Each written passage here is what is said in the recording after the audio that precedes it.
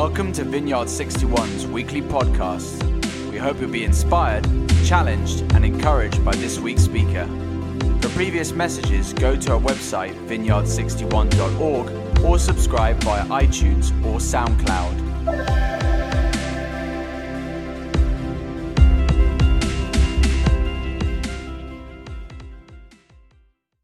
How are you today? Good? Yeah? Yeah? Great. Are you enjoying the summer? Have you been enjoying? Yeah? Are you enjoying the rain today? No. Yeah. Okay. It's London summer, right? London summer. Great. So today we're starting a new series which is called Summer in the Psalms. So in the next 2 months, we will be hearing some of the Psalms in the Bible. And today I have the privilege to kick off this amazing book of the Bible. And what I thought is to put some facts about the Psalms, about the Psalms.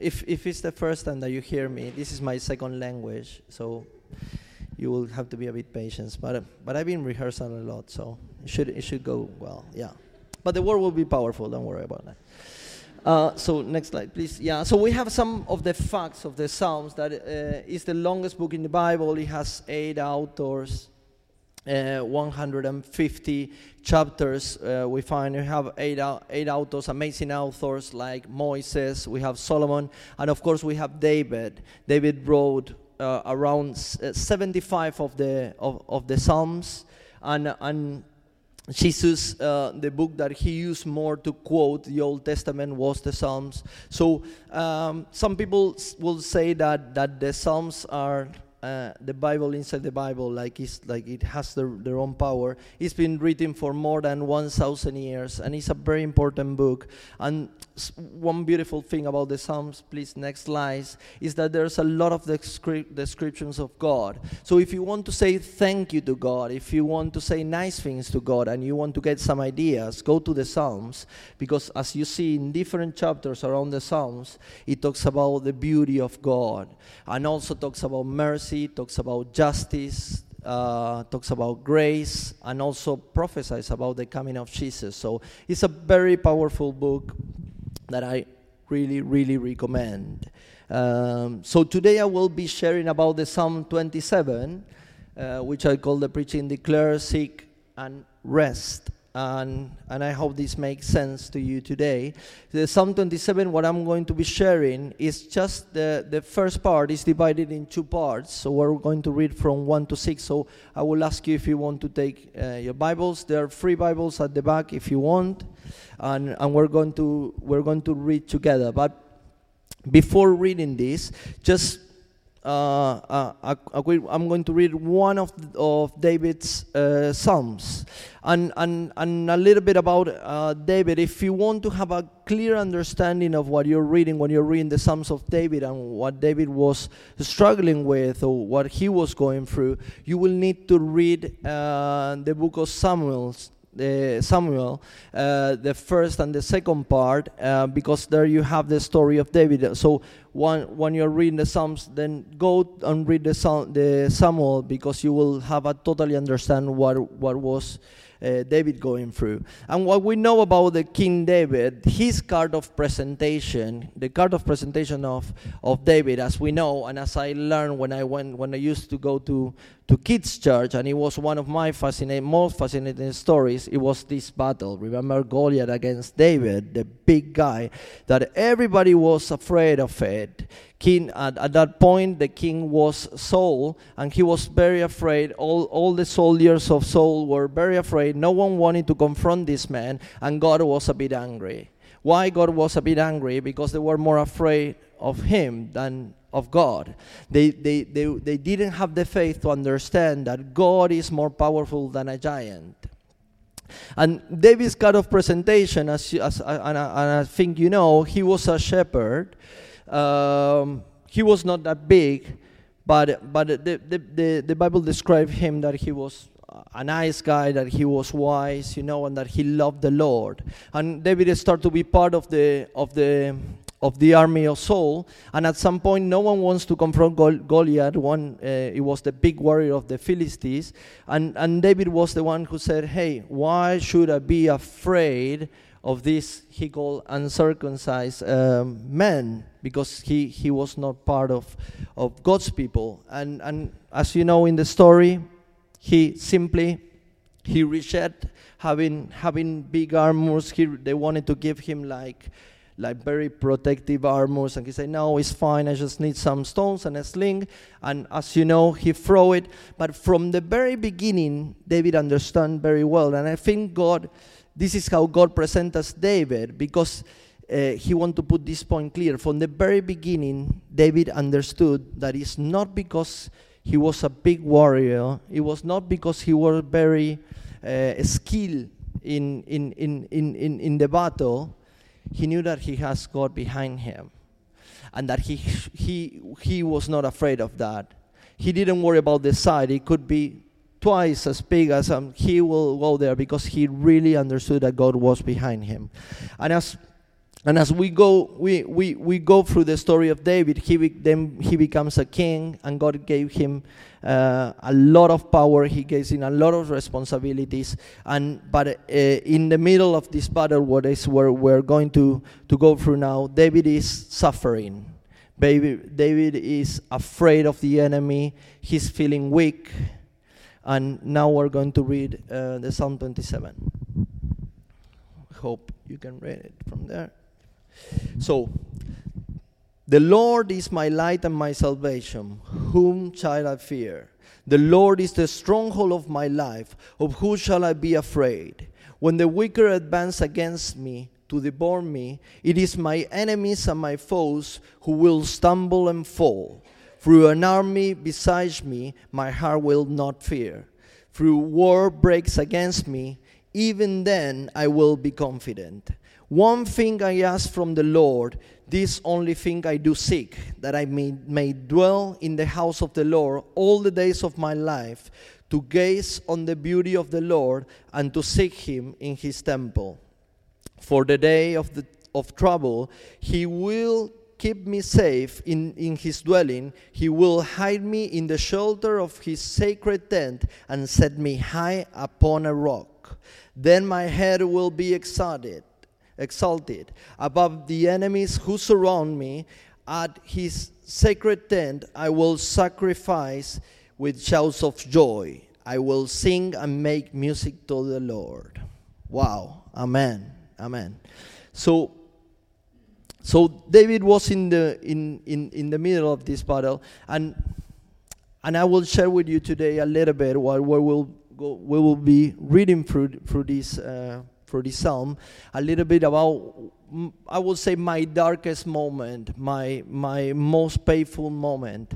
Many of you know my testimony. Some of you don't know, but I'm from Argentina, and I moved to Chile because I started a relationship with a woman. It was the first Christian woman that I was with, and I was very excited about that. And I remember being happy and saying, God, hey, she's Christian, and we're going to be together. I was super excited because I think I was pleasing God. So I moved to Chile. We started a relationship. When I moved to Chile, unfortunately, my father died in a colon cancer, so that was very devastating for me in that process. But after a few months of that, I decided that the best thing, that I needed to move on in this relationship, that I needed to get married with her, so we got married. Unfortunately, things didn't work out. We tried, we went to counseling, and in the period of 2 years, this wasn't working. We tried everything. I was at that point part of a vineyard church. My ex-wife started to have problems with the church, so I have to leave a church that I loved because of her, because I was trying to save my marriage. We tried to do everything. It didn't work, and at the end, unfortunately, we have to separate, and then a divorce. I was devastated. I was still struggling with the death of my dad. I was in a foreign country. And this happened, which I never imagined in my life. I'm the son of a pastor, and I was said, no, I will meet a woman, and I will live forever with her. What we imagine, we don't expect to marry with someone and get divorced, right? So everything went down for me. And during the period when I was married with her, there was a lot of people prophesying me in Vineyard about my pastoral call, about the things that God wanted to do with me. Even when I was in Argentina, there were people giving me words. So all the time I have this thing. I've been a film producer always, but I have this thing that there was a calling. And in my way, I was starting to believe in that calling. I was saying, well, but when this happened, the death of my dad plus what happened, I feel like I failed. So I was in a foreign country, and I remember literally, I'm not exaggerating, what I took from the apartment that we have together, and didn't want to get furniture, nothing. I just took my suitcase, and I remember there was this amazing couple that said, Elias, there's an empty flat that we have that we want to sell. You can stay there until you find a new place. And I said, yeah, I can stay there, because I need to live. So I took a mattress, I remembered my free suitcase, and I went to this place. So I went to this place, and it was unfurnished, white walls, and I just remember putting my mattress there, having my bags, and it was a very painful time. And I say, okay, this can be even more dramatic, The place was very depressing, and I felt like I was in a big desert. So quickly, the first thing that I will do is, okay, I should come back to Argentina. I'm still in Argentina. People know me. I was in managing positions in build production companies. I could come back to that, or I could stay with my family, which was not a wrong idea. When you're suffering, you don't have to be by yourself. It's good to go with your family. It's fine. But I was a bit ashamed. First, I thought that I failed. I feel guilty. All the things that you start to think, and unfortunately I started to kind of believe in what was happening to me. I start to believe and give more space. And you know how is the enemy. We all come to church. We struggle with the enemy, and every day the enemy, his mission is every day to put us far from the presence of God. He will put doubts in our lives. He will say that we're not good enough. He will say that if we have a health problem, that it won't be solved, that it won't be a miracle. If we're struggling with work, well, it's a battle. And I think the enemy was taking advantage of what it was happening with me, but I'm also kind of help them to do that. Of course that I was suffering, but kind of help him to build that. And it starts to get, how it is when we're far from God. It starts to get, when we're in the moment of pain, it starts to get bigger, and we cannot control it. And at the point that when you see the problem is so big, and say, why? How? I used to believe in God. I used to remember the things that He did for me. How did I came to this point? And at that point, even I didn't want to go to Argentina because I was pride also. I was saying, no, I don't want to see them that I came back, that I failed. I didn't want. So I started to be proud. And from a mind of a producer, then the other thing that I started to do, I can fix this. Big mistake. I can fix this. At that point, I say, okay, I can fix this marriage. We can work out. We can do it, And there's a point where there's nothing that you can do. I start to read the Bible. After I start to read the Bible, and I don't know if it happened to you, but when you're struggling, you start to read the Bible. Sometimes it doesn't make sense, and you read, and it doesn't make sense, and you're waiting, God, are you going to tell me something? But I think I was patient and desperate, and reading my Bible, I start to read the Psalms, and I start to read this Psalm. And I start to read, for better understanding, of course, that you can read 24, 25, but in the 27 is the one that clicked me. And literally I was in the floor at that point. I didn't have nothing. Imagine all my savings, I invested all my savings that I have for film production. I put it in this family plan. I lost almost everything. I was literally, I was new in Chile. I didn't have too much work. People didn't know me. So I was literally in the floor. But I started to read the Psalm of David. And the first part, please, then the next, that says, the Lord is my light and my salvation. Who shall I fear? The Lord is the stronghold of my life. Of who shall I be afraid?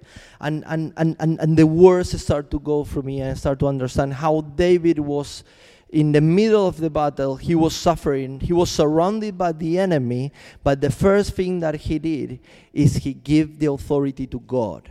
So the first step I remember that I did is, okay, I'm in the floor, I need to stand up and I need to declare this. In the next one, in number 2, it says, when the wicked advance against me to devour me, it is my enemies and my foes who will stumble and fall.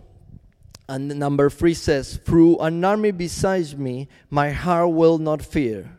Through war breaks out against me, even then I will be confident. So that's an amazing thing that I learned from David. It's the first thing that he do when he's in the middle of the trouble. He declares, he says, stop. Okay, let's stop this thing. God is on my side. He's bigger than my problem. He's bigger than any enemy. He's the creator of the world, and he's with me. He's on my side. He's on my side. Why should I be afraid? Why should I be afraid? So David literally declared this with faith. And that was the good thing about David, that God could see his face from the very beginning. Even that you will see that he's seen in the Bible, he committed crimes, but David's face was something else, And I start to declare, I start to say, God, I want this faith. And I declare, yes, you are with me. And I literally needed to go back to another miracles that God did in my past. I remember when I was in my early 20s, I was struggling. I was smoking more than 20 cigarettes per day, and I have an addiction with that. And I remember that was my re-encounter with God, is that one day I went to a church with my brother, and a pastor was talking, if you have an addiction with cigarettes, come to the front. They prayed for me, and after that, I threw the cigarettes, never smoked cigarettes again. And I couldn't believe it, because when you have an addiction, you need cigarettes all the time. And I was even crying, but I couldn't smoke. And I was like, whoa, God exists. So the other thing that I think David was remembering that day with Goliath in the middle. So remember your old testimonies, the things that God already did to you will be a way to start declaring, I'm believing that God is with you. If David could defeat Goliath, why God will not protect him now against his enemies? And now, and I start to remember that, and I start to remember the way that I was and how I changed being near God, and I start to declare that God has the power. The next thing in number 4 that David says is, now one thing I ask from the Lord, this only thing do I seek, that I may dwell in the house of the Lord all the days of my life, to gaze on the beauty of the Lord and to seek him in his temple. David understood that after declaring, and also he was being very humble and vulnerable. We need to be vulnerable with God. I had to be vulnerable with God. I said, okay, I cannot fix this. I could be a great producer. I cannot fix this, God. So David was vulnerable, and I was trying to follow his example as I was reading, and he understood that he didn't to retaliate to the enemy. That was the Lord, as we see in number 3. And in number 4, the very important is, okay, what I should do? Nothing. Just seek God. So you declare the authority to God, and then just seek God. And that's what David is declaring. The only thing that I want, God, is to be in your temple. Which, in our words, is the only thing that I want, God, is to relate with you. I want to have intimacy with you. I want to read the Bible. I want to pray, have times with you. I want to go to church and be in community. I just want to seek with you, God. And that's the only thing that we need to do, especially when we're in this trouble. We don't need to worry about the enemy. We don't need to worry about him. He will do that. He will do that. What we need is to seek him. And I remember at that point I didn't have a church. in Chile. So I said, okay, I need to start to find a church. I need to start to find a community. I need to start to build new relationships. So I start to go to a few churches, and I find an amazing Anglican church, a very charismatic Anglican church, with an amazing pastor who I love, who is Alf Cooper, and he's British Chilean, so he's British. Is John's father, and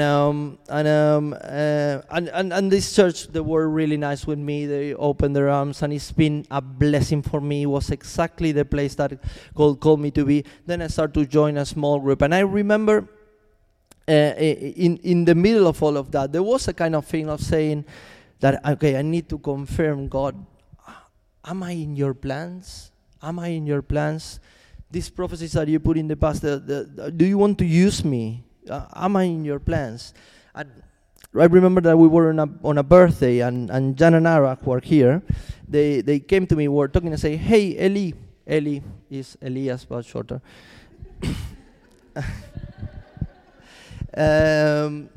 Would you like to lead a small group? And I remember that I said, no, I cannot. I'm facing a divorce. No, I cannot lead imagine, hi, I'm Elias, your leader. Yeah, I'm divorcing next week, and it's like I felt like, no, it's not the moment. Sorry, no. And I remember then saying, Eli, God is not worried about your past. God is worried about your future. God is worried about what you're going to do to that. And I reflect on those words that they say and say, okay, let me see. And then I say yes, and I start to lead a small group. The small group was amazing. And then the other small groups start to grow. The ministers start to grow. Jan and Ara decided to go on missions to all nations to study. And Ara asked me, hey, would you like to coordinate all the small groups? And I was like, what? Okay. So I took that and I started to coordinate the small groups. It was a beautiful, and it was God's confirmation. I didn't ask for it, because you don't have to do nothing. You just need to rest in God. He will call you to the ministry. I didn't ask, hey, can I lead a small group? No, it came, the small group, and the ministry just came. I just was worried to seek God. And as we see in the word of David, he knows his priorities. He knows what he's doing. And in the, can you put the next one? Thank you. And in number 5 it says, for the day of trouble, he will keep me safe in his dwelling. He will hide me in the shelter of his sacred tent, and set me high upon a rock. So it's all about God.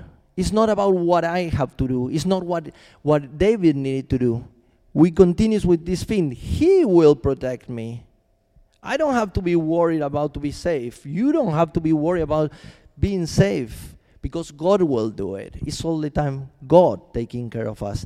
And God is the one who is going to revindicate you and put you upon a rock. He will do it. You don't have to work on that revindication. And that's exactly what God did in my life. I understood that I didn't need to come back to Argentina, that I needed to stay. And I just seek for him. And he revindicated me. He gave me everything back.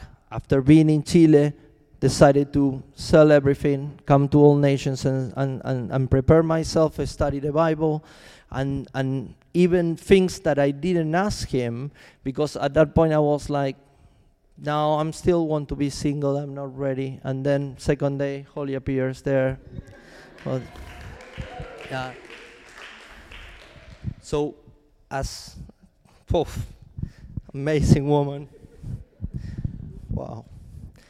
And I didn't have to do nothing. I didn't have to say even hi. She was already in love. No, that's not true. Well, she was chasing me on Facebook. She was chasing the new students. That's part of the true. Will, is that true? I have my witness here now. But what I'm saying is that even things that I didn't expect, God had already prepared for me, and He reivindicated me because I was worried about what my non-Christian friends from Argentina will think or whatever. He put me up on that rock. I didn't have to do nothing. I didn't have to defend myself, and you don't have to defend yourself because He will do it, everything for you. So, in the last part, David, in number 6, he says, "Then my head will be excited about the enemies who surround me. At His sacred tent, I will sacrifice with shouts of joy. I will sing and make music to the Lord." And when I was in All Nations, I remember I felt I was in paradise, and I can see myself like doing a little dancing and thanking God, because I couldn't believe what was happening. And the battles continues, but we have the tools and we know who will take care of us. Adding to this amazing psalm and David's words that are amazing, we have also Jesus Christ, who died in the cross for us.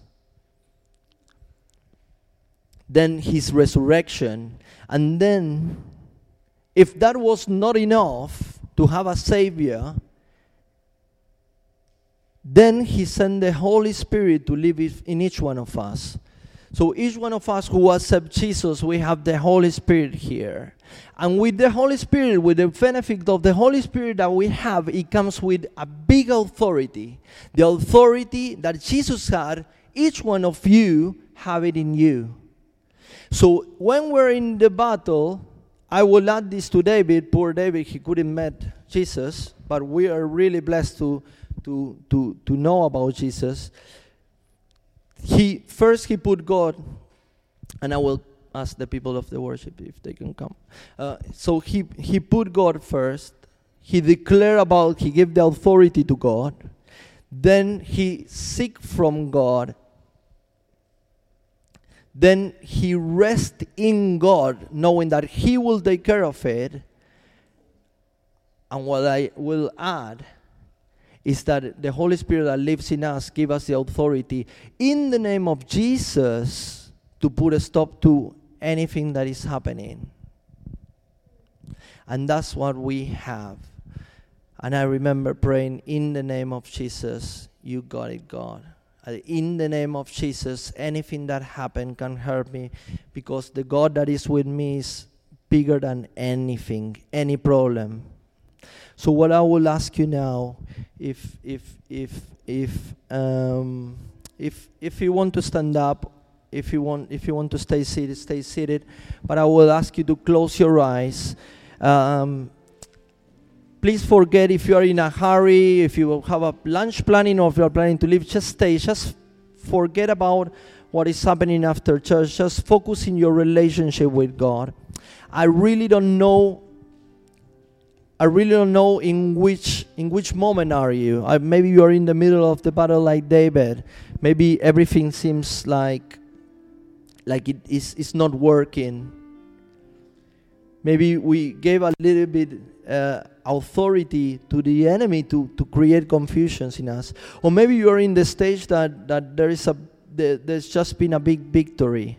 Whatever is this of you, we're going to worship now. And we're going to declare, we're going to give the authority to God.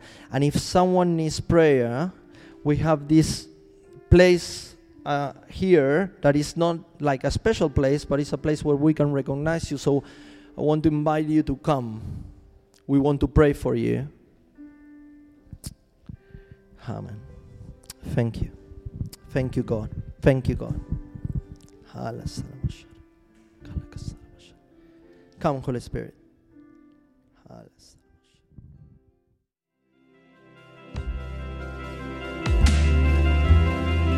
Thank you for listening to this week's podcast.